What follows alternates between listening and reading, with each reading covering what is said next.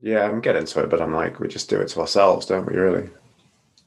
Yeah. Do it to yourself. Oh, you do. Yeah, now I know. You do. I think it's.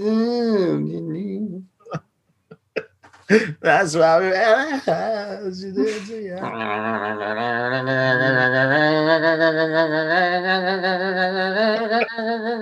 that the one where they all lie down on the floor? It is, yeah. Oh, that's a good film. It's totally, yeah.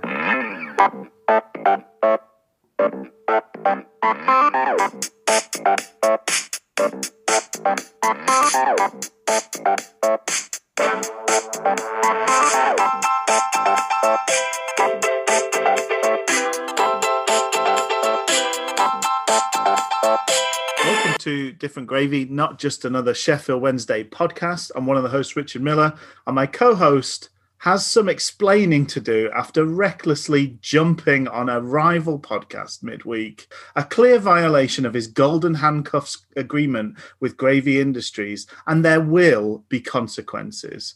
Recordings of some of his most shocking outbursts will be leaked to the press, including him saying that Jack Nicholson was the best Joker, Hamilton is just a history lesson delivered by Vanilla Ice, and that the best Star Wars film is the Ewok Adventure.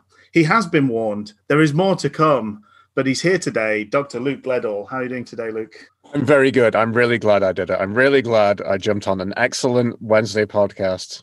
I love that podcast. It's fantastic. Shout out to those guys. That was a lot of fun. I regret nothing. Oh. Cancel me, will you? Well, there you go. Mm-hmm.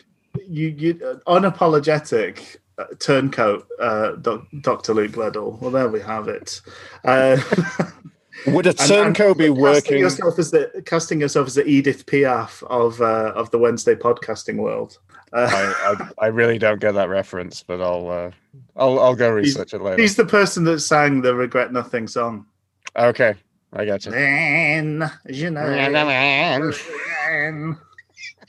Would a turncoat for this podcast, Rich, be working so tirelessly to go and get a sponsor for this show after Wednesday being so badly and nobody cares anymore? Anyway, I have a sponsor for us. So Wednesday fans, tired of the same old dishes being served up? Well, then why not make your fodder as direct as Pulis Ball to your front door? Chuff's Plate adds that delicious S6 tinge meals that will take you away from current doldrum diet to that wafting smell of Wednesday disappointment. How about Captain Fox Morgan's cushy Welsh rarebit? It's almost as deliciously rare as both his goal-scoring record for Wednesday and his Welsh roots. Fancy something exotic? Well, hop across the channel to the flatland but not flat cuisine of the Dutch. We think you will get briefly excited at the first taste of Chef Asias's Stroopswaffle. And finally, fancy a modern take on the British classic? Well, we all know you just cannot beat Chef Potter's four-corner scouse pie. Chuff's Plate. You'll have what you're served as you're a customer. Enjoy your food ball. Beautiful. Oh, well, I'm so glad you've gone out and got that excellent sponsor on board. Tailor-made for this audience. And so, yeah, spot on. Expect every meal to come with, as I've learned from HelloFresh, every meal comes with a lemon, which you always zest. Always zest a lemon. That's what I've learned from HelloFresh is the next time I get free deliveries, it'll be full of lemons, and I'll just be zesting lemons. Always be zesting. ABZ, yes. Always zesting, never juicing. Let's get on to some news. Breaking hoo-hoos. The biggest news, very surprising news. Mm. New manager in post. And full disclosure, me and Luke thought it'd be a really good little ruse to sit down midweek before any matches had happened and talk through the new manager, what we thought, what was in prospect, what might change. Neither of us were very happy with that conversation, so we are talking about it fresh this weekend. We talked about the fun of the podcast, and I remembered sounding really disinterested about something which I think deserves a bit more enthusiasm. So here we are, talking about this again. So, yeah, Darren Moore. Yeah, so official approach made sort of Friday. We're led to believe, and accepted the job Sunday and announced on Monday. So Chilled on Tuesday. Chilled on Tuesday. Yeah, I mean, it's a huge surprise. It was a huge surprise. I think we'd all kind of given up any hope of a new manager coming in. It's a long time since we talked through all those various options. And I think we only felt that Moore was really on the list because he was sort of nearby rather than being a realistic choice. But beyond that original surprise, what were your sort of initial thoughts? There's a little bit of excitement. I think it's difficult to make an appointment in this stage when there's no viewpoint or whether he would have had any control in actually doing any tinkering to the squad. I genuinely think it's a little bit foregone. It's very much a last roll of the dice, which I can be critical about and say it's the last roll of the dice, but there can be a bit of optimism that, it could bring some change. Theoretically, statistically, it is a salvageable situation. I don't think it is, personally. And then, sorry. No, and then we've just had another two kind of results that have, since that appointment, that have kind of just been more of the same. So it's now 6 on the spin. But anyway, maybe it gives us a bit of a lift. I hope it gives the players a bit of a lift. Looking into Darren Moore, I like a lot of what it sounds like he's about. Finally, it seems like we've gone to a manager who looks to knock it around a bit and kind of create chances. Kind of a history of kind of playing football where he scores more goals than we concede, which is a novel concept for Sheffield Wednesday. Yeah, so there's a lot of positives, a lot of things to like. I like his character. He seems very calm and collected. I really enjoyed his first press conference. I know there's a lot to be said about the PR of managers and what they do and what they come out with. Mm-hmm. So again, I could well just be repeating a lot of stuff from but he seemed to kind of give him a lift, and it kind of felt like we would be going into that Rotherham game with going on the front foot and going at it. I think there's a couple of things, isn't there? Because you're right. I mean, even before this week and another 2 games sort of passing us by without any more points, it's looking a increasingly desperate situation. But saying this is the last roll of the dice, the fact that a dice has been rolled and there is somebody to roll a dice is a positive that I think we'd all kind of given up on. Mm-hmm. So that in and of itself is it puts us in a more beneficial position than I think we were in prior to the appointment. And I think if nothing else, and I know, well, we'll get into our thoughts of the Rotherham game, but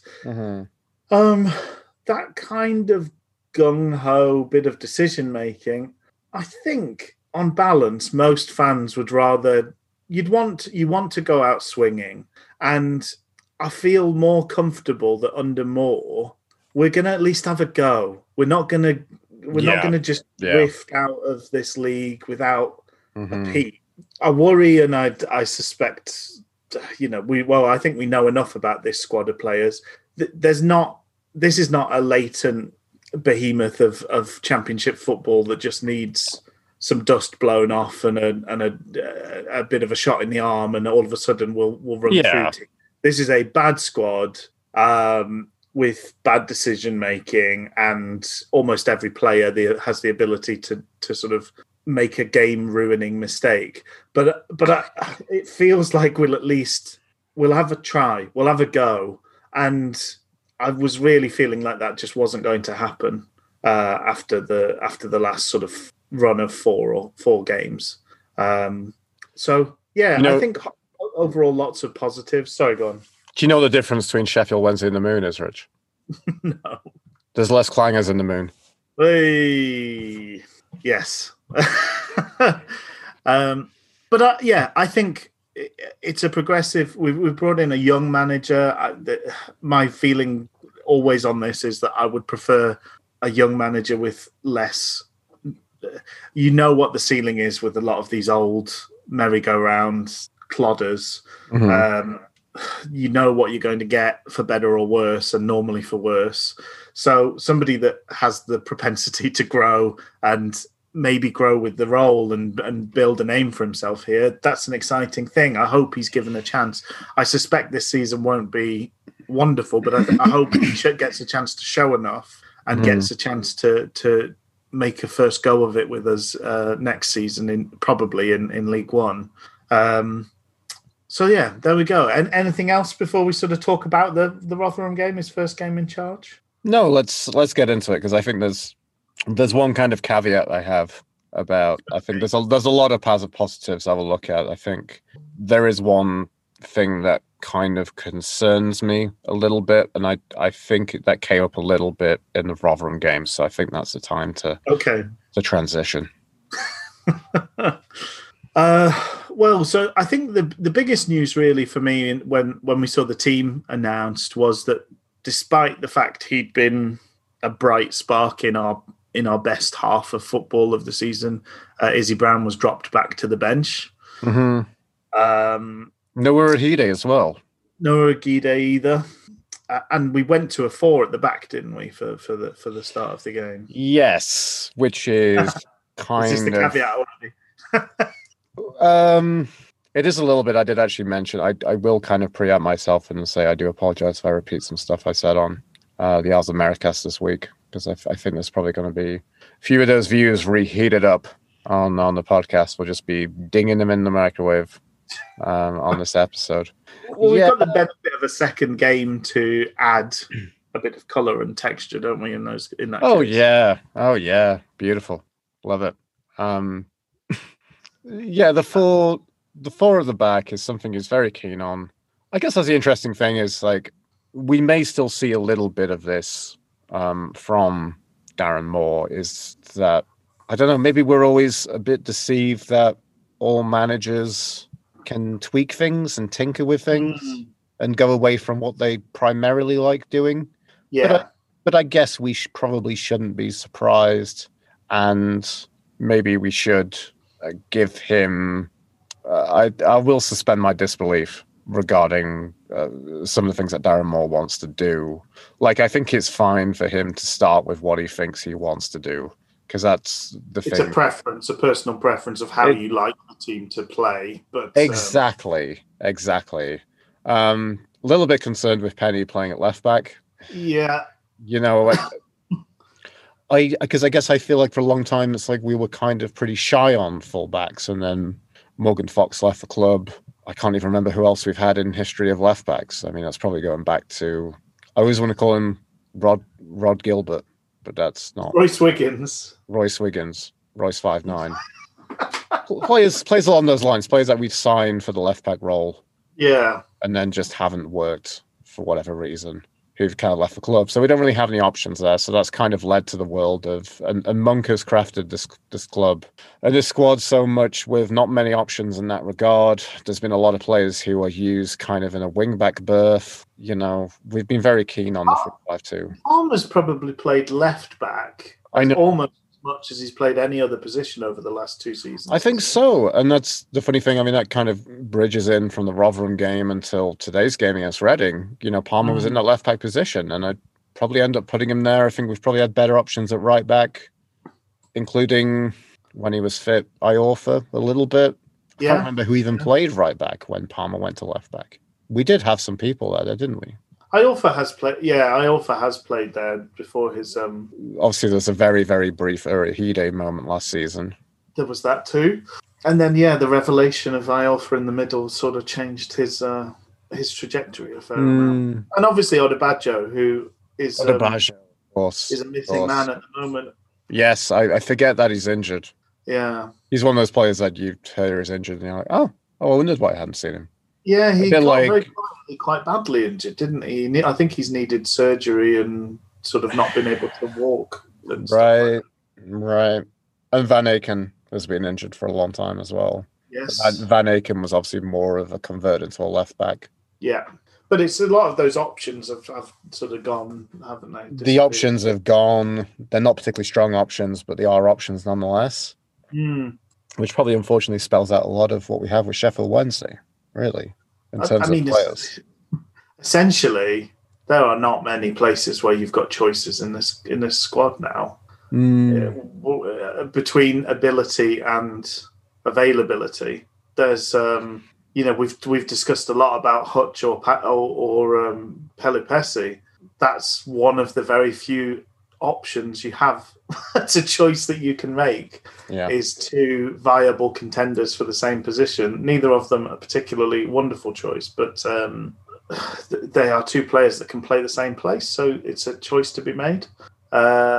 We don't have a choice at goalkeeper at the moment. We don't have much of a choice at centre back, right-sided centre back. We've got choices at left-sided centre back, I guess. Yeah, and in terms of what we have up front, yes, there are players that can play those positions, but as we've talked about, really, it gets so much worse when you take the first choice off. It's I don't know how much of a choice you actually have in most places in this squad.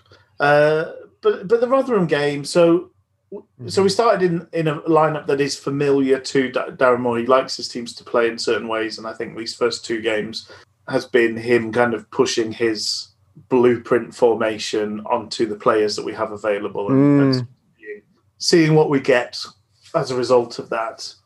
And I mean, Rotherham was a pretty good, you'd think maybe a pretty good start point. It's a team that's in and around us. It's a team that, well, I mean, it's pretty much a 6-pointer, isn't it?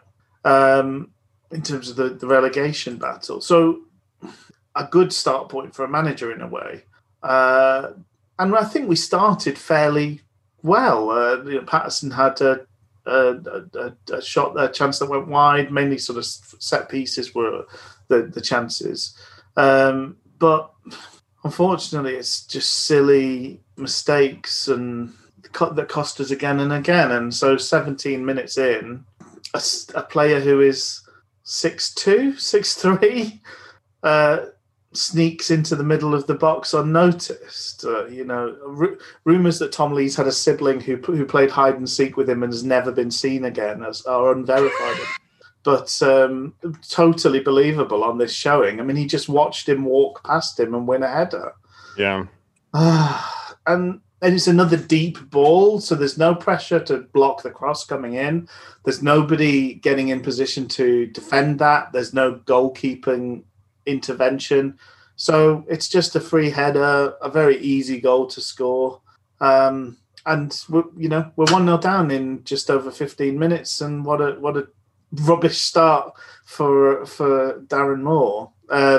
I think the best chance of the rest of that half was Rotherham's as well. It went to Wing, who they've got on loan from Borough. Will that be he's on loan from? Yes. Yeah. Yeah. And he hit the far post with an effort that was going into the goal, basically. Mm-hmm. Anything else in that first half?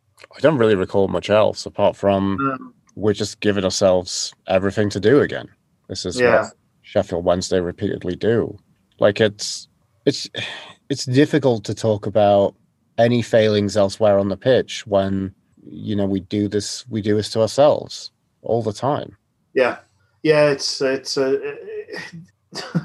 just, as a manager, these are the moments that you must tear your hair out over, because you can G people up, you can organise players, you can give people positions, you can give them reams and reams of instructions, but individual errors and inexplicable individual errors, you can't plan for that, you can't account for that, and but we're making them at least once a game, routinely. Yes. Yeah. So you're hoping the opposition does something similar back out of generosity or a failure on their own part.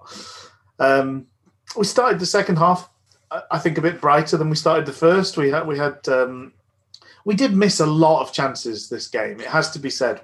We created more. We did than we probably have in like weeks of games previously, but just were very There weren't like gilt edge chances, but there were decent chances here that we didn't hit the target with. And unfortunately, when we then did hit the target, the goalkeeper produced some pretty good saves occasionally.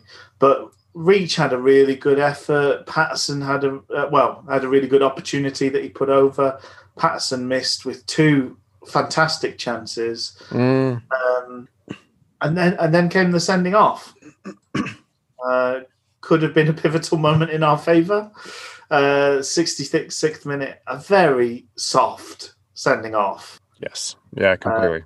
The goal scorer Michael Smith goes to the ground with Borna and kind of pushes his head towards him on the way up. It wasn't. I don't know. It wasn't a huge amount in it, was there? But the ref was over quick as a flash. I think that's probably is a bit of a trope of bad refereeing decisions, is that they rush into the situation and the card is out before they've had a chance to look and think about it.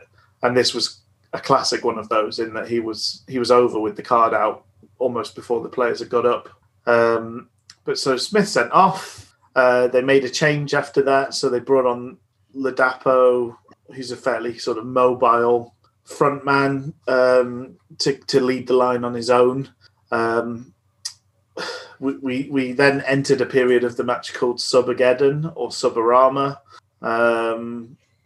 where we brought on Kachunga and Harris, taking off Windass and Reach.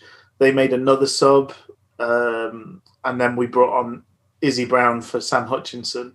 And a couple of minutes after Izzy Brown had come on, he wasn't involved in the goal, but Liam Shaw clipped a pretty clever little ball back into the box after a set piece. Penny, of all people, was the person that latched onto it. And I will say this is one of the spawniest, luckiest goals you will ever see, really. Because there's a question of offside, first and foremost. I'm not convinced he was on, but he was allowed to play on. He takes a heavy touch, but caught up with it. He did smash into the keeper then, so I don't know whether there might have been a decision there. That could go either way, but keepers get a lot of leeway in those situations.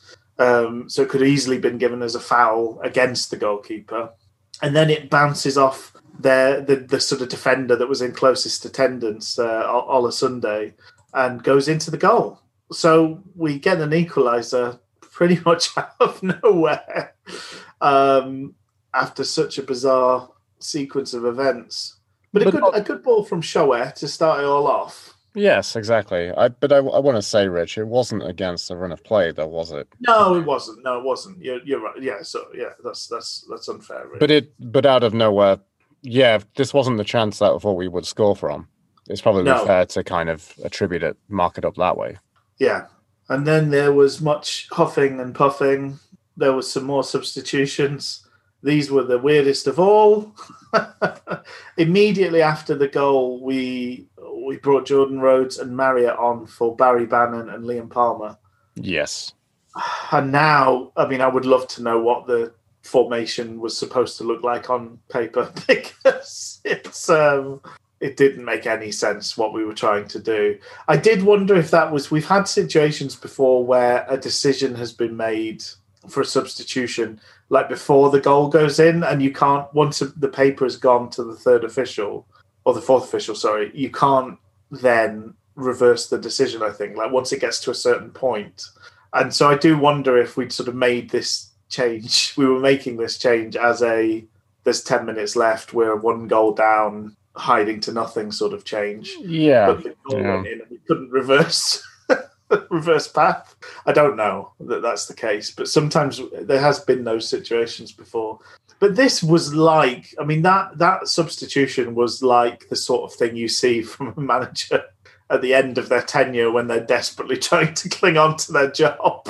Yes, yeah. It's proper cup final stuff to try and just get something, do everything you can to get a win. Neither of those players had any impact on the game, Jordan Rhodes or Marriott. I don't remember us really making a chance after that point, but we did win ourselves a corner, a last gasp.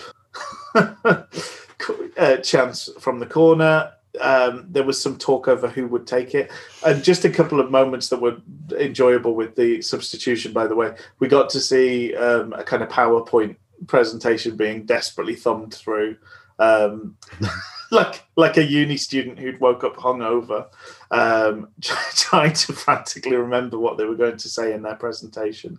And also the camera caught a beautiful sort of glimpse of Nicky Weaver just sort of looking back despairingly towards the bench, not knowing what the plan was supposed to be at all.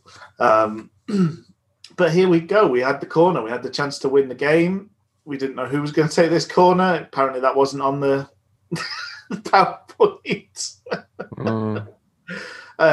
Izzy Brown steps up, and it was one of the worst corners I've ever seen in my life. He nonchalantly curled it into the path of the first man. Yeah. And that same first man then burst forward into the space because everybody had gone into the box. Marriott was chasing him but never got near him. He sort of flung it into the middle of the pitch and found Ladapo entirely unmarked. I think it was Harris. Harris sort of kept up with him all the way, but he didn't make any attempt to stop him running. So Ladapo just ran and ran and ran, was then allowed to cut onto his good foot and allowed to shoot without anybody ever laying a glove on him. And he puts it in the bottom corner with basically the last kick of the game. Heartbreaking stuff. And I'm torn as to whether this was stupidity or a risk worth taking, because we had a point, and a point is not nothing. But I don't know. I don't know. I mean, in the heat of that moment, a last-minute corner, you would naturally think that's an opportunity to, turn the screw and potentially turn like a lot of the pressure that we had on Rotherham in that second half and take it to the 3 points. And that's what we need. It's just an incredibly poorly executed corner. And he has since apologised, hasn't he, for how bad the corner was? Yeah. I know there was a lot of Wednesdayites having a pop at him on Twitter, which I do have to say it did make me a bit sick how crap that corner was, and how it was an attitude sort of thing as well. Like I think I said in my text to you, it was like the nonchalance of when Robert Pires tried to pass the ball to Henry from a penalty. It's like we're a team that has all these sort of chances all the time, and this is not something to take seriously. A certain laissez-faire attitude. Yes, when really we're fighting for our lives, and that was our last little scrap of driftwood that might see us survive the night. It was just tossed away like so much rubbish. And but that's a typical kind of summary of the season, right? Of this Wednesday season, is there's so much complacency. Yeah. And we never have the ability to or belief to see in these moments that there are things that we can do. It's such a constant denial of like, there's so many moments, especially in defensiveness, which I think, in defending, like so many moments where it's just like, oh, it's fine. It'll be fine. Yeah. Well, like that, like Harris did, I think Harris did in the defending, Harris did the job he's supposed to do, but it's somebody else's job to either get rid of an angle for the goal scorer or say to Harris, I'm here, so you can try and make an intervention. You can make a tackle, because if you miss, I'm there. And interestingly enough, it's the same player that made the huge personal mistake against Reading that was the senior defender that was on hand.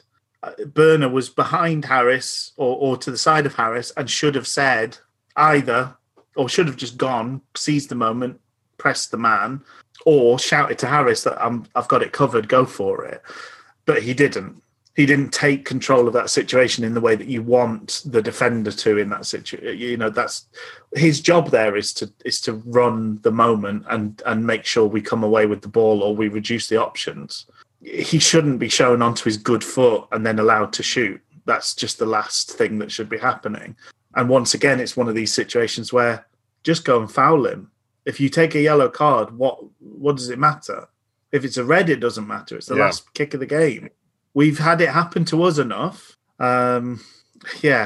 Just very frustrating. And that lack of personal responsibility is so disheartening to see from members of that defence. Anything else from that game? No, I mean, it's a weird step up to look at that game and say, well, we only conceded 2 goals as opposed to 3 goals. And that is a mild, very, very mild improvement. Another mild improvement, I think it seems quite substantial, is the fact that we're creating chances, we're missing chances. Creating chances and missing chances is a giant step forward from the world of not creating chances. Of not having any at all, yes. Not having any chances. No, that's a good point. That's a good point. I think that's the frustrating thing, is it was a marked improvement in terms of performance, but it yielded the same result. But there we go. So we go into a much more difficult game against Reading, welcoming back Lucas João. Well, I suppose we were at their place, so it's not so much welcoming back, visiting our old friend Lucas João. On the scene of the last game he played for Wednesday. That was the start of last season. He scored against Reading and then ended up signing for them. Urhoghide back, playing right back, Palmer in at left back, and then going with that sort of front 3 with Harris as part of it. Any sort of initial thoughts when you were reading through the team sheet? No, I was glad to see Urhoghide back. I don't know. I'm a bit, a midweek cameo clanger from Izzy Brown, who's had a series of consistently poor cameos this season. I'm still a little bit disappointed for him that he lost out after Luton. Yeah, it's a shame, isn't it? It is. I don't know how much it kind of filters into Moore's way of playing. Mind you, right now we're asking Windass to play either in the hole, or sometimes we find out he kind of drifts out to the wing, right? He spent a lot of time out on the wing the last couple of games, and particularly second half today. He was all the way out on the right wing for almost all of the game, it seemed. Is it the building block of Shaw and Hutchinson? It felt like a more pronounced that those were 2, and then Bannon was separate from that in the first half today. And I wonder that means there's only one job for a creative. And it's going to go to Bannon over Brown, presumably. Yeah, okay, I can see that now. That's a really, really good point I think you're making there, Rich. I agree with you there. Maybe that's the weird thing that's kind of been like... the funny thing was, Freddie foreshadowing against Rotherham. To be that desperate in that situation and then think, to then make that decision was kind of more acceptable midweek. To bring Bannon off, but it's an impeccably brave move. Like, it is. It's something we've never seen a manager of Sheffield Wednesday dare to do. So I was a bit shocked. I mean, it was the 86th minute, so I can kind of think. But I thought you would still, even if there are other players to kind of sacrifice, if you're then trying to lose some shape to remold it to create, a bit of madness, that you have all strikers on the pitch. Really. Yeah. Yeah. Like, surely there are other players to sacrifice. And I mean, hey, hindsight's 20/20. I don't naturally blame Moore for the corner situation. No. But it's so funny that it's like, well, we naturally just thought Bannon would take all the corners. So if there's no Bannon, everyone's looking around being like, what now? Yeah, it's interesting because just looking at the kind of average player positions for the Rotherham game, Bannon was actually our furthest forward player. That's insane. I mean, because I was trying to think back about this. Someone like, what is, Bannon's had a pretty moderately okay season, which has been disappointing for his standards. I think we can kind of easily kind of attest to that overall as a whole. Yeah. But then, I think there's naturally been a whole thing with Bannon where it's like, I don't know if he has the confidence sometimes to be a player in the hole and to be a player kind of creating things in and around the box, just outside the box, I should say. Yeah. Kind of advancing, marauding. But I know that he has talents, and I don't know if it's naturally quite his role, but he can still do a job in those situations. And I think there's been times when I think definitely early Bannon at Sheffield Wednesday, he was absolutely full of himself and just having a real fun time. Yeah. Up in and around the, outside the box. So I can kind of see that. But then typically I know with a lot of Wednesday, and this is an interesting thing. One of the things that I was kind of a bit concerned about more I didn't bring up was, I'm going to try and stay very open-minded about this because I understand that what we've been trying to do hasn't been working, which is long ball, hoof it up to Patterson as a target man. We don't win the first ball. We very, very, very rarely win the second ball, which basically is 0.01%, whatever it is, something that's so infinitesimally small. So, I know that's not working, but I do get nervous with the concept of playing it out from the back, especially right now for a team that is lacking so much confidence. I don't think they're not the players who are the most comfortable on the ball, bless them, for players like Lees. Bernard's a little bit more adept. I don't know. If we had Van Aken playing at the back, he's a bit more of a ball player. Yeah. But again... Yeah, he is, but he's a nightmare, isn't he, as well? So... There is that as well. There's plenty of opportunities for them to induce kittens at any time, really.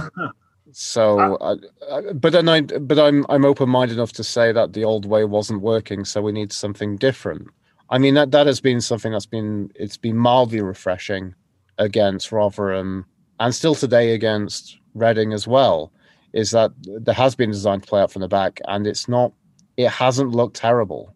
But then my large memories of this, Rich, was playing like this under Jos Lukai and Cameron Dawson doing his lawn bowling out, putting the ball out to, trying to get it close to the jack as possible, the jack being Tom Lees. And then we get pressured and then we lose the ball and we all get very nervous. And I don't know, it felt like 6 out of 10 times we would concede from that situation. Yeah. So historically, it does make me a little bit nervous. I'm gonna have to admit. I have been a bit surprised that it's worked as well as it has. But still, there were moments against Rotherham. There were a couple of moments where Wildsmith was caught out and had to clear it out for a throw-in. Well, the Rotherham game was where he did the weird thing where he tried to sort of drop a shoulder, and he did a weird move where he tried to roll the striker and then ended up just kicking it straight out of play because he remembered he wasn't very good at that sort of thing. Yeah. It's an interesting prospect. And the other thing is, have we just got away with it for these 2 games because it's so unexpected? If you were preparing for us, this would not have been a glimmer in the game plan that Sheffield Wednesday would play out from the back. It's not our known chink in the armour, is it, really? No, but if you're Norwich or whoever from next week onwards, you'd the last 2 games they played out from the back, and Wildsmith looks shaky, and Tom Lees has got, you suddenly are briefed for it, and that's going to be part of the tactics going forward. So it's how do we cope when it's not an unexpected twist on what we do.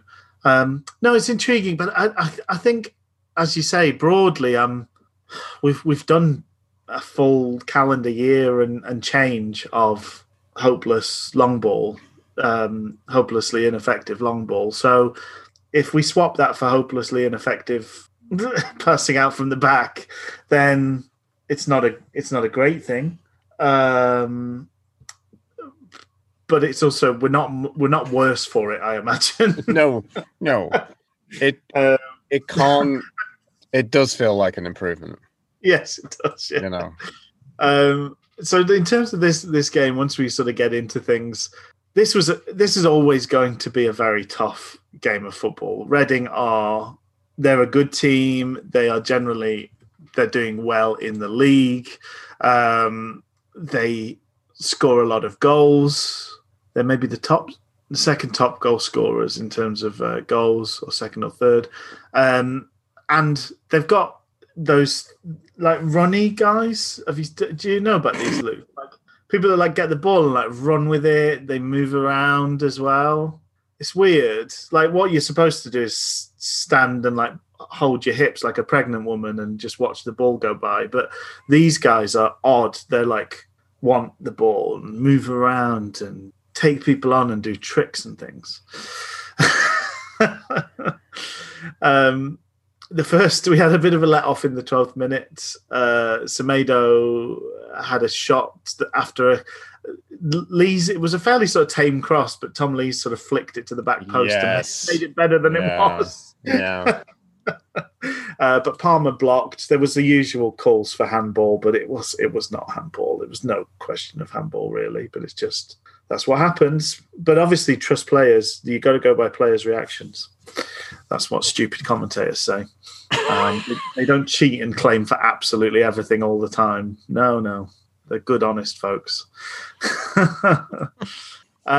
We almost had a unicorn, didn't we? We almost had a headed goal from Barry Bannon. That was sort of 15 minutes in. If he'd tried, he could have had a header, and if he'd connected, it might well have gone in. But it was well defended at the far post after a good Urugide cross. That was some really good work on the right as well. Yeah, I liked him roaming up and down that flank. It worked pretty well. I was less pleased with Harris today. I thought he ran himself into trouble an awful lot and made some bad decisions. But I liked Urugide sort of seizing those opportunities when they were there. And that's where our best chance of the game really came. Bannon didn't get the header. It was headed out of play, and we got the corner. Harris hit a bad corner first and foremost, but it was he got another chance.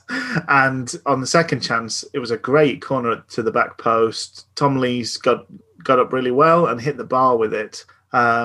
We then got another bite of the cherry, and again Tom Lees got up really well at that far post, but apparently this time he'd fouled his man. But so whilst Patterson did actually put the ball in the net, it didn't count, unfortunately.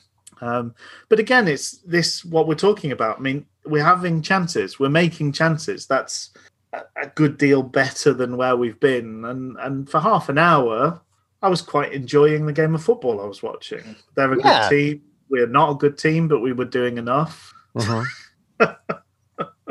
We're a bad team, but we were not looking embarrassed to be on the same pitch as them. But then I think the goal, the red card, the penalty is the downfall of this trying to play out from the back. Because Burner, rather than doing probably what his instinct is and doing a big clearing header, tries to chest it down for Hutch. He misses him. And then instead of clearing the ball, he tries to trap the ball back to Hutch. He misses him by 3 feet and plays the ball in behind for Puskás, who, not a quick player. We then watch this sort of glacier-paced chase happen where Borna, just about as slow as Puskás, chases after Puskás. And eventually, when Puskás starts to think about what his finish might look like, Burner catches up and runs through the back of him. Clumsy. Yeah. Error on error on error.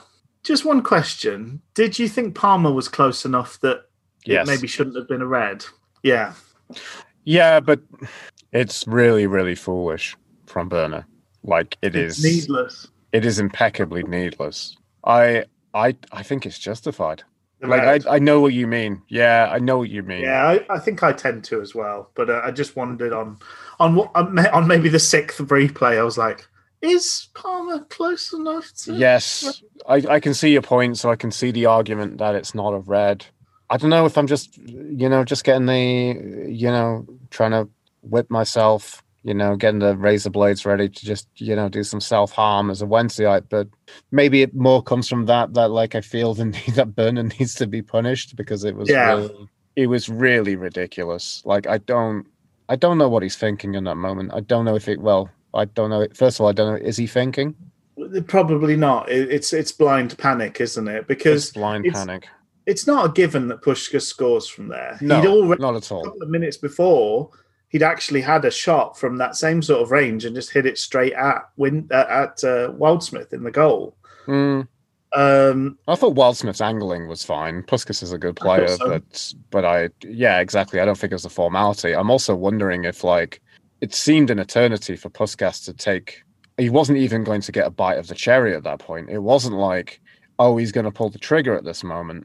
He had like another couple of seconds. He was like turning his body to take another touch, wasn't he?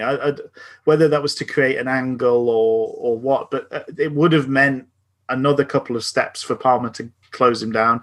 It would have meant another couple of steps for Wildsmith to gain position on the situation. Yeah. I thought it wasn't. Berner was in a situation of treating this moment like it was a formality. Yeah. Like, so the only thing I can think about is either not thinking at all, and he's acted out of embarrassment, shame, rage. Yeah. Or he is thinking, and he's thinking, I can do this to take a penalty, to take one for the team, and then it's not a formality that they score from the penalty. He may have been told he should have taken Ladapo out midweek, and then in that his head is like, oh yeah, I've got to take him out now. That's very true. That's not out of the question, is it, in terms of the sequence of events? And obviously, the natural thing you do, we're down to 10 men, we're a goal down, sub the captain. That's what you do, isn't it? Classic move. Bring on a left back, take off your only creative player in the whole team. Job's a good one. Of course, your next move is Knight in my orifice. First move is put a pawn in your mouth and try and swallow it whole and choke on the pawn. Choke on the pawn. And I can I just say as well, with Berner going off, Berner ripping his shirt open. Oh yeah. My note was Hulk Tosh.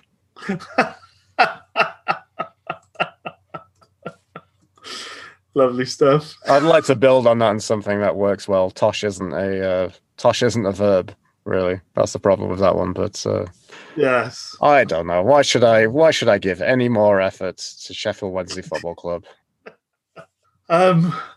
Interestingly, sort of the next moment of note was really Reading making their own inexplicable mistake defensively. Kind of 38 minutes in this, it was.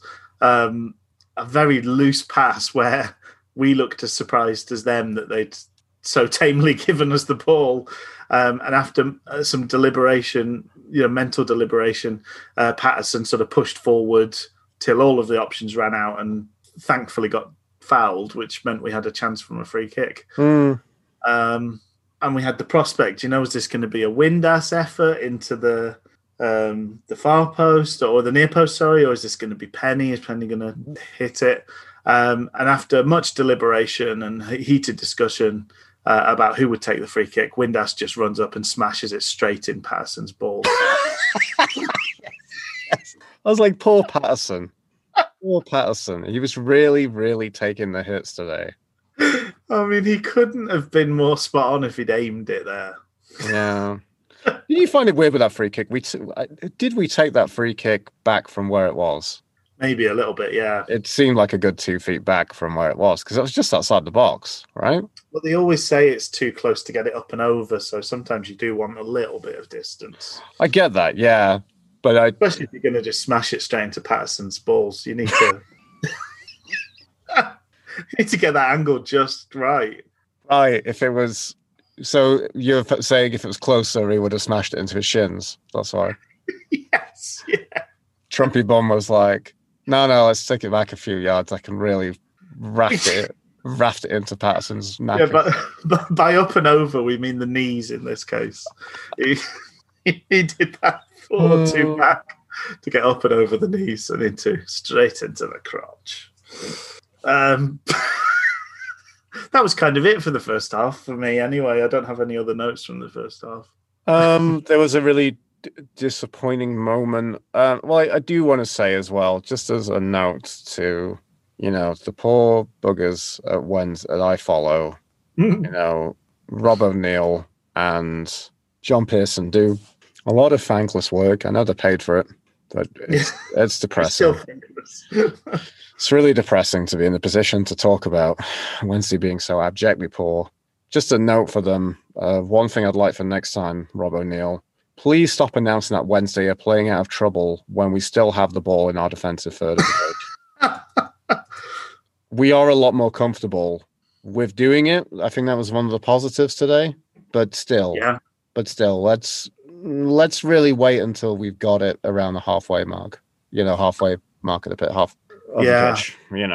Rob had a real stunk on for Richards today. He really didn't miss a chance to heap praise on their left back. Really, really an ongoing theme.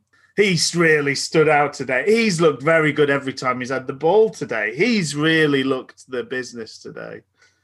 He's the last person we want to have the ball. Wow. Anyway, so to go back, I didn't kind of give it enough kind of focus because I think I was too busy trying to get my my pithy gag about Julian Berner in. I was going to say, actually, one of the positives I think is that one day you and I will die rich and we won't have to have Sheffield Wednesday haunt us. Though I'm also wondering about whether we do die and we go to some afterlife and Julian Berner just follows us around just doing Only Fools and Horses gags to us all the time. That would be a real purgatory, Oh, that's really a great assessment of the week and the season, where you say the good thing is one day we'll die.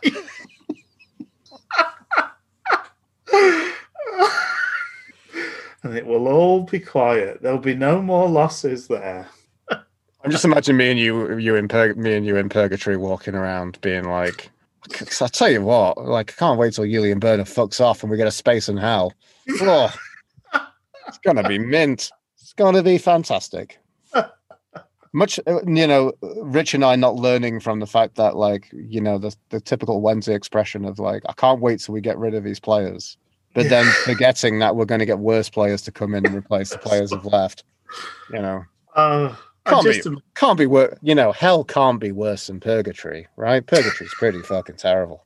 I'm just imagining Julian Berner in all those lovely situations from Only Fools and Horses, hey guys, I got these crazy sex dolls. Hope they don't explode. Oh dear.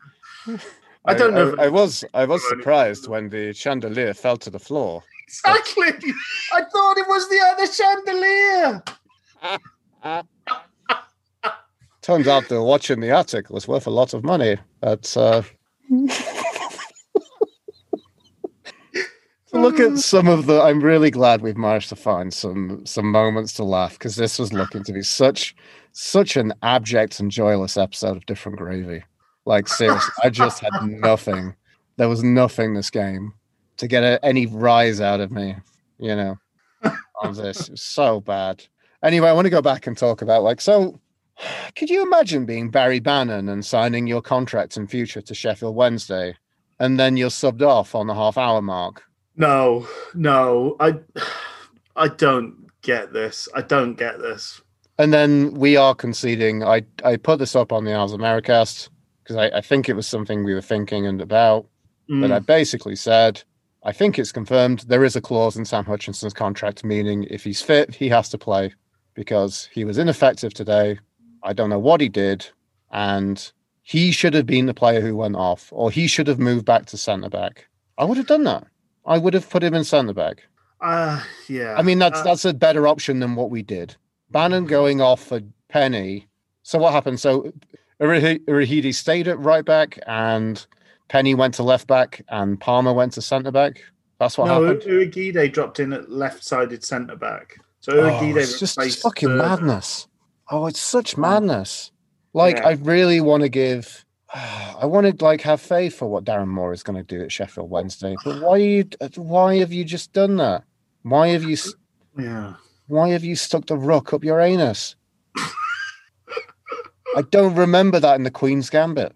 Oh, it's good. It's in the deleted scenes. Nice. I bet she's doing it with her artful, coyish look. Oh yeah. There's all toys on display. There's also some great 50s, 60s music soundtracking as well. So. I think, I mean, there's a discussion to be had about what do we make of the first week in post for the manager, and what do we think about for the future. I will. You sort of talked about a caveat in terms of the positivity. In terms of the negativity, I would say the caveat is the guy just walked in the door Monday. Yes. He had a press conference that day, so how much time he actually got to spend with the players is probably negligible. So he didn't even get to chill on Tuesday, did he? He didn't. No, he didn't. No. But so you got the, and then we had, so we probably had a plan for the match, and whether he changed that or not, we don't know. But I would guess by and large, he probably just followed the same plan that had been laid out. The big test is what does it look like? We've got the luxury, the very, very rare luxury of a week now till the next match. What do we look like after that week? After he's had a chance to actually work with players on the training ground and do more than recovery and match prep. That's the big moment, the big question, because there've been a lot of weird choices made, and I'm genuinely fascinated by the Hutchinson situation. Not just in these couple of games, but him coming back. There's so many rumours about what goes on around this club, and one of the persistent ones is that Chansiri has a hand in who gets picked. And Hutchinson being put out in the cold by two different managers and let go by one of the managers, then brought back, makes me think that he's Depp John's buddy. And it might be that there's a clause, or it might just be that the chairman is insisting he plays. Either way, it's bad. It's bad for the club. It's bad for us. It should be bad for Sam Hutchinson, but obviously he's making, his deal is pivoted towards him making appearances, as he so gleefully told us in his, cat that got the cream press conference. But, that, of course he feels pretty smug walking in the door if you're the chairman's pet and you've got to play and you get to play where you like. So despite the fact that your legs have gone and you can't find a successful pass, you get to play midfield because that's where you want to play. That cannot help anything in the dressing room. It doesn't help the team. Sam Hutchinson is playing midfield. I mean, we talked about last week. I looked at the statistics. Sam Hutchinson had a 55% success rate of his passing last week. For a midfielder who mainly just sort of rolls it to the guy next to him, that is disgustingly bad. It's incredible that it's that bad. But, oh well, plays the next two games. Automatic start, first name on the team sheet. This is a weird situation to be in. And now that it seems Bannon goes first before him, I don't know what to think. I mean, that is wild. But also, Bannon wouldn't be the first one to sign a new contract that then never gets played. If you remember Penny, there was a clamour to get him his contract, signs a new contract, didn't play. Urugide, clamour to get him a new contract, signs a new contract, doesn't play. So are we signing them up to terms that we're so unhappy with that we kind of spitefully keep them out of the team? I don't know. I mean, there's just, who knows? I know. I hate the fact that I have to just come on and be like, what? I don't want to be like a Wednesday fan who's like Alex Jones. Yes, yeah. Exactly. Anyway. Sam Hutchinson is turning the frogs gay. Anyway, the funny thing I wanted to bring up from the first half, did you enjoy that moment when Patterson, he went for a ball that was coming up in the air to him, challenging for it? I think it was in the first half in the Reading half, and he blatantly fouled the guy and should have got a yellow. And then he managed to save his skin by getting up and pretending that he was headbutted. Did you enjoy that moment? It did. Yes. There's a couple of lovely little moments like that from Patterson today. Just, it's a plugging away at a thankless task. He's got to make his own. He's got to get his own enjoyment out of things. As JB Smoove says in his WTF interview, you've got to turn your own self on. Excellent. Um, I mean, predictably, Reading rattled out of the blocks start of the second half. We almost had an Urigide own goal. Joao hit the sort of post or the bar. I can't quite remember what it was, but it was sort of improvised volley sort of idea. Just the sheer sight of Urigide screwing the ball like it was some fucking trick shot on a pool table behind so needlessly just made my heart sink. I know. I think knows what happened. No.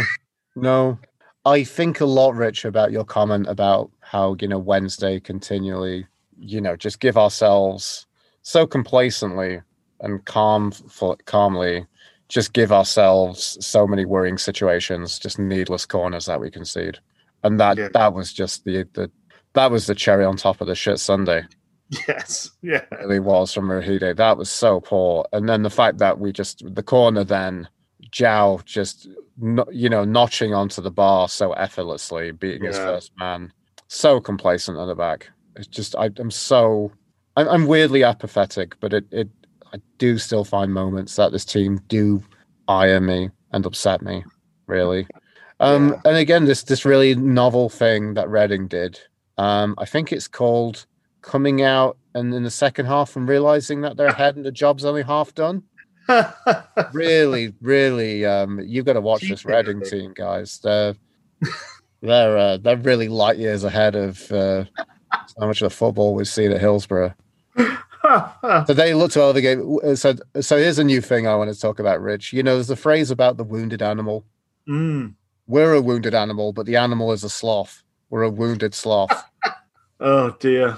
Yeah, it was just a case of how bothered they were and how many they wanted, really, wasn't it? Pretty much. And I thought it was really funny that, Joao had that moment where he wasted a chance, which I thought was pretty difficult, in at the near post. And he was so upset with himself. Yeah. He took the ball and he thundered it against whacked it against the billboards. Yeah. And I'm like, that passion and anger that he's got against himself in that situation is so much more than any Wednesday player has shown in such a long time. No. If we have players that kind of miss chances, which it wasn't even that guilt of a chance, that's a bit like, be calm on yourself, Lucas. Jeebus. No, but they just but a Wednesday player would do that, I'd be like, oh, okay. They'd just be so down. And it just screams so much volumes about just little things about these two teams that are in such different ends of the table. And it's so marked. Sorry, look, watching Joao amongst his new teammates. Yeah. There's this sort of, whether it's real or not, but there's this story that when Arsenal and Man United were the heated rivalry at the top of the Premier League, Alex Ferguson walked through the middle of the two teams and saw all these people like Vieira and Petit and that sort of Arsenal, Anelka and people like that Arsenal team at the time, and basically sort of felt like this is a sea change moment. The football athlete of the future is what I'm seeing on the other side here. They're 6 foot plus. They could play any sport, but they play football, and they've also got technical ability. And so he then set about building his United team to beat this Arsenal team with that sort of model in mind. And Arsenal weirdly went down a rabbit hole of almost the opposite direction. They went for tiny technicians. So Fabregas became the mold of their player in the future. But it's almost like you see Joao and he looks absolutely at home, because it's a team that looks and plays a bit like the good stuff of Joao. It's light, it's fast, they're all kind of leggy and limber and quick. I wasn't impressed. Last time we played Reading, they were giving tons of praise to Elise. I wasn't impressed by him last time. I was impressed today. Yeah. He just ran the show second half, and he just looks so comfortable and confident on the ball. But again, he's got a turn of pace. He's not just got a clever left foot that like Barry Bannon's got. He's also quick and tall and strong. All these facets to their game. And even their kind of holding guy is a classy player. McIntyre, he's the box stop midfielder. And he's got a lovely left foot as well and turns people and makes space and picks out passes. I know. And it's almost like at some point we kind of followed a model that was Alman Abdi rather than building a team around Joao. And that really was a bad turn in the road that we took and continue to take.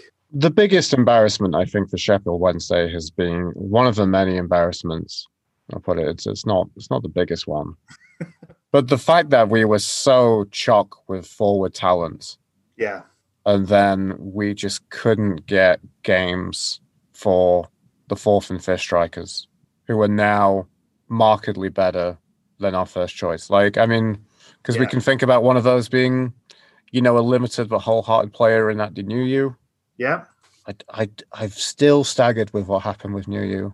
Because I don't ever think there wasn't even a narrative like, hey, we tried to give him a contract.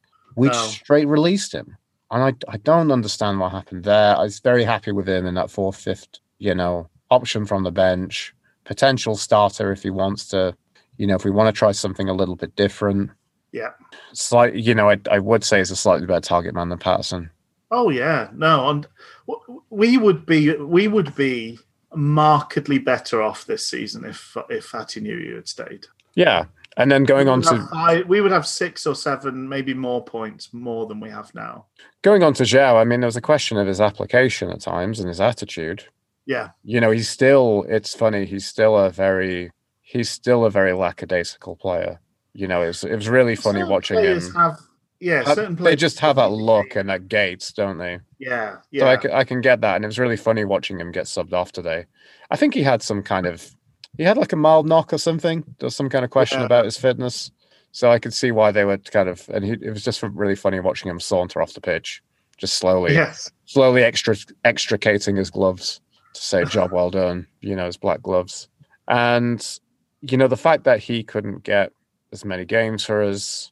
And then, I don't know. And then Hooper, Fletcher, Forestieri during his good spell.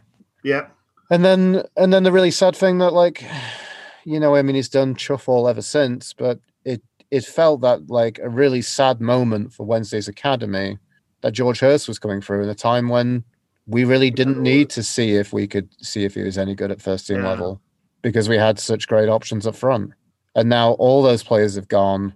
And we're relegated to bringing on the Naka Yard, Jordan Rhodes, and Jack Marriott. Yeah. Windass going back to being a bit disappointing. Patterson's lost any sense of form lately. He looks knackered, Patterson. Yeah.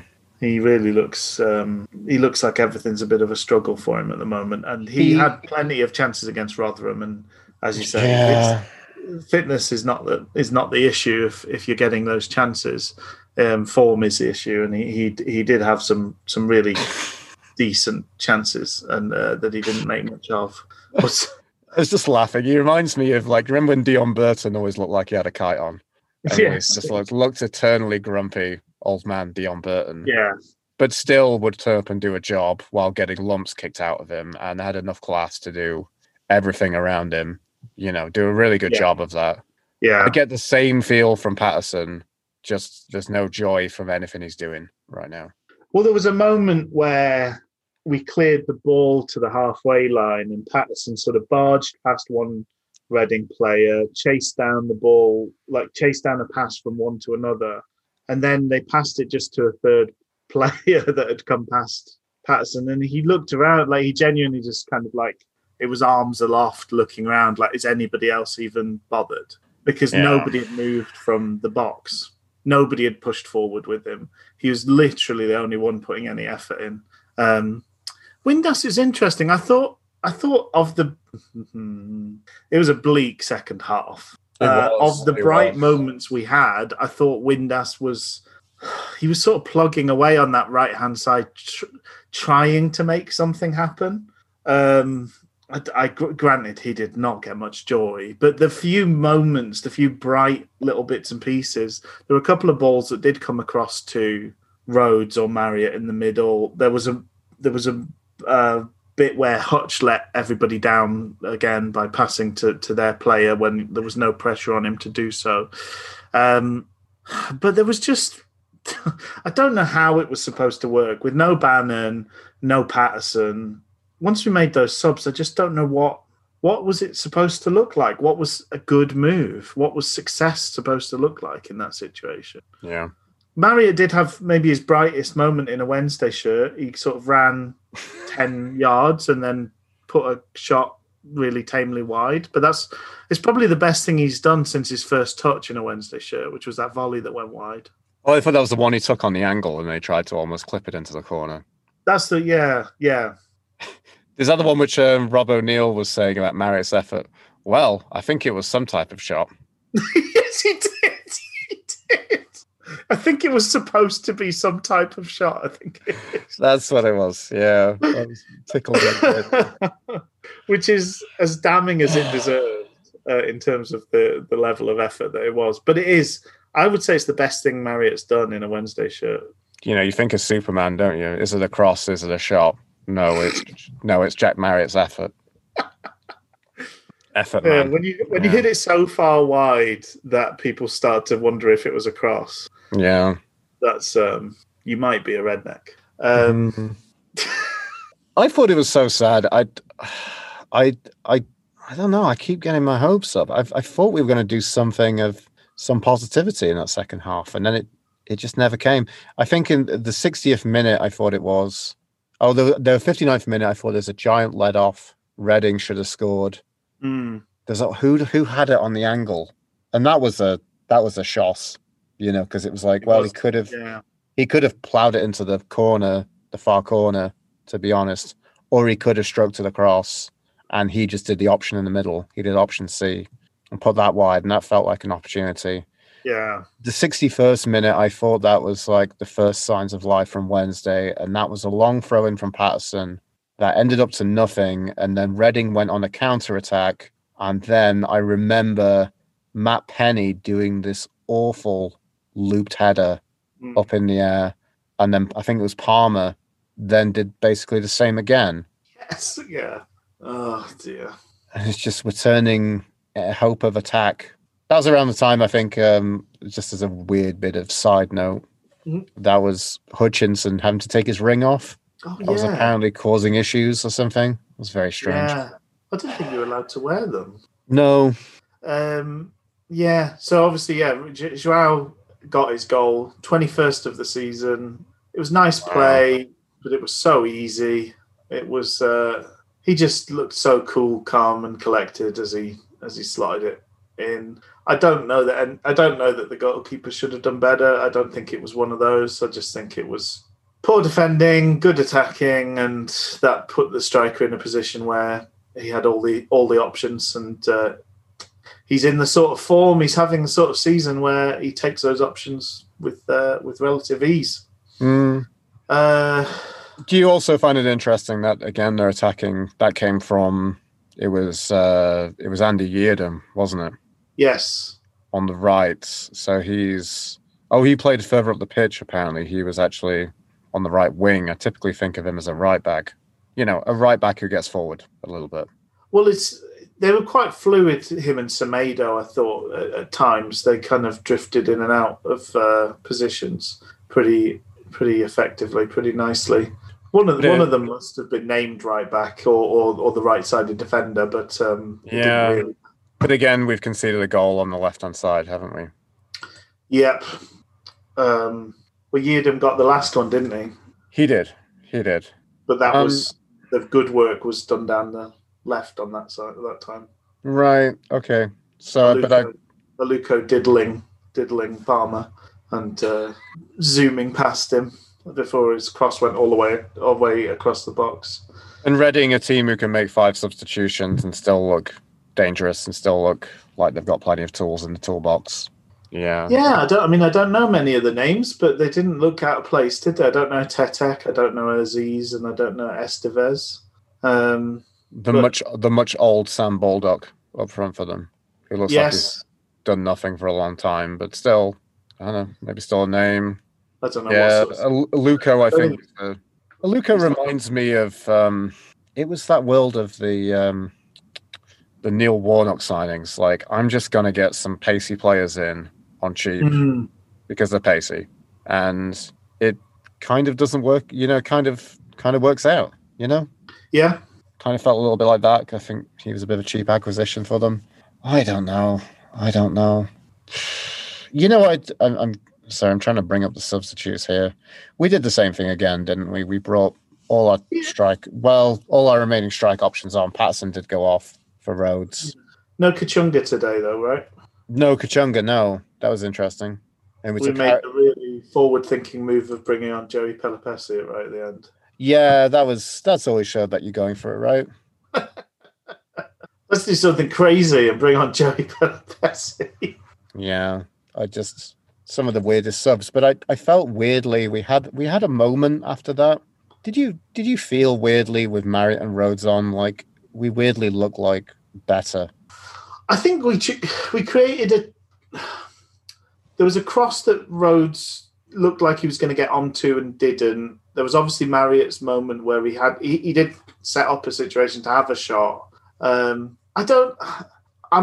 wary of the fact that they took Joao off and had given up. When it went to 2-0, they were like, right, sorted, game over, lads. And they really took their foot off the gas. I don't want to dismiss any positives out of it, but I sort of think you have to consider the backdrop of the 20 minutes when they were on the pitch. Reading were very much just easing down to 90 minutes, and they still managed to get a goal, and we didn't. I don't think we had a shot on target.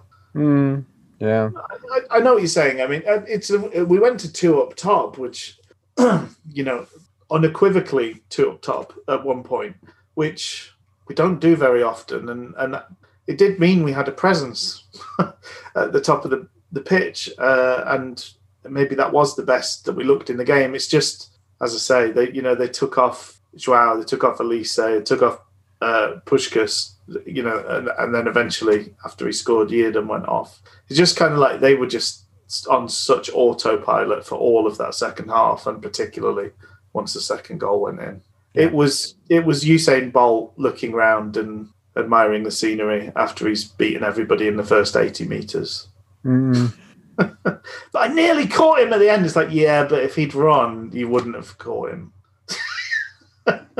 That's just what it felt like to me anyway, but maybe I'm being too pessimistic now.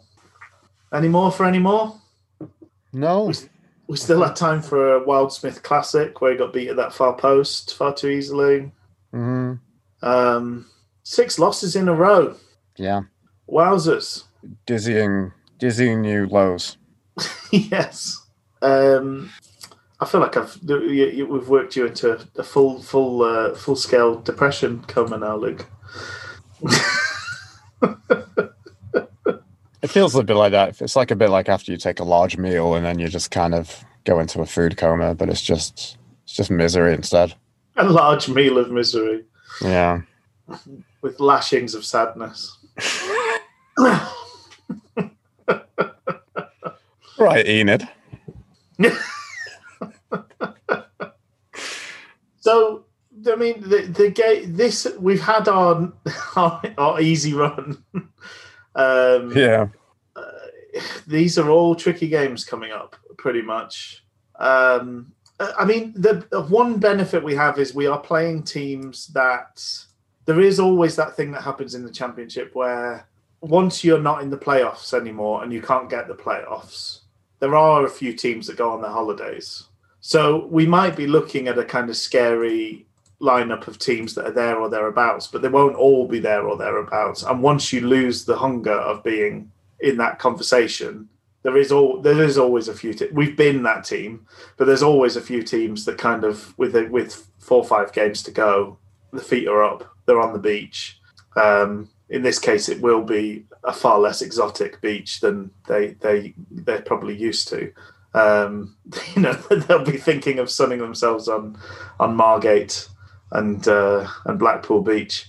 I suppose that's a kind of glimmer of hope, isn't it? That some of those teams, if they're safe and they're not going to be in the playoff picture, then we might pick up a few surprise results. So that's a chance. But we realistically, we've got to pick up probably 5 wins, maybe 6 out of the next 11 games to give ourselves a good chance of staying up. And that does feel like a big ask right now. Yeah. But I feel more hopeful with more in place than I would have done. If we'd had the same 2 results and no new manager, then I'd be more pessimistic than I am now. I'm still pretty pessimistic, but there's a glimmer, there's a light that, who knows. So anything else? Do we want to do? We should do. Were there any bright sparks? Were there any people that stood out for positive reasons? No. Do you think anyone deserves any credit from this game? Probably not. Probably not. No. Actually, Eric Day wasn't terrible, but then he did nearly score an own goal. So. Yep. I'm going to give credit to all the Wednesday players on the bench who didn't come on. It was one of Adam Reach's most effective performances of the season. What? Why didn't we bring Dunkley on? The subs were baffling. The subs were baffling. Why didn't we bring Adam Reach on? Why didn't we bring Kachunga on? Why didn't we bring Izzy Brown on? Kachunga, Reach, Brown, and Dunkley have very good questions to ask as to why they weren't on the pitch by the end of the game today. I mean, we made 4 subs, but of the 5. Yeah, I don't know that you need how many of those we needed to make. Certainly, Pelopessi felt completely pointless. Villain? It's got to be that grinning Hans Gruber again, hasn't it? It has. We thought he died at the end of the first Die Hard, but he's back, isn't he? He keeps coming back. Yeah. Sorry, it's his price to take home yet again, Mr. Burner. Final little note and a positive note. Thank you so much to Paul and David for your lovely emails.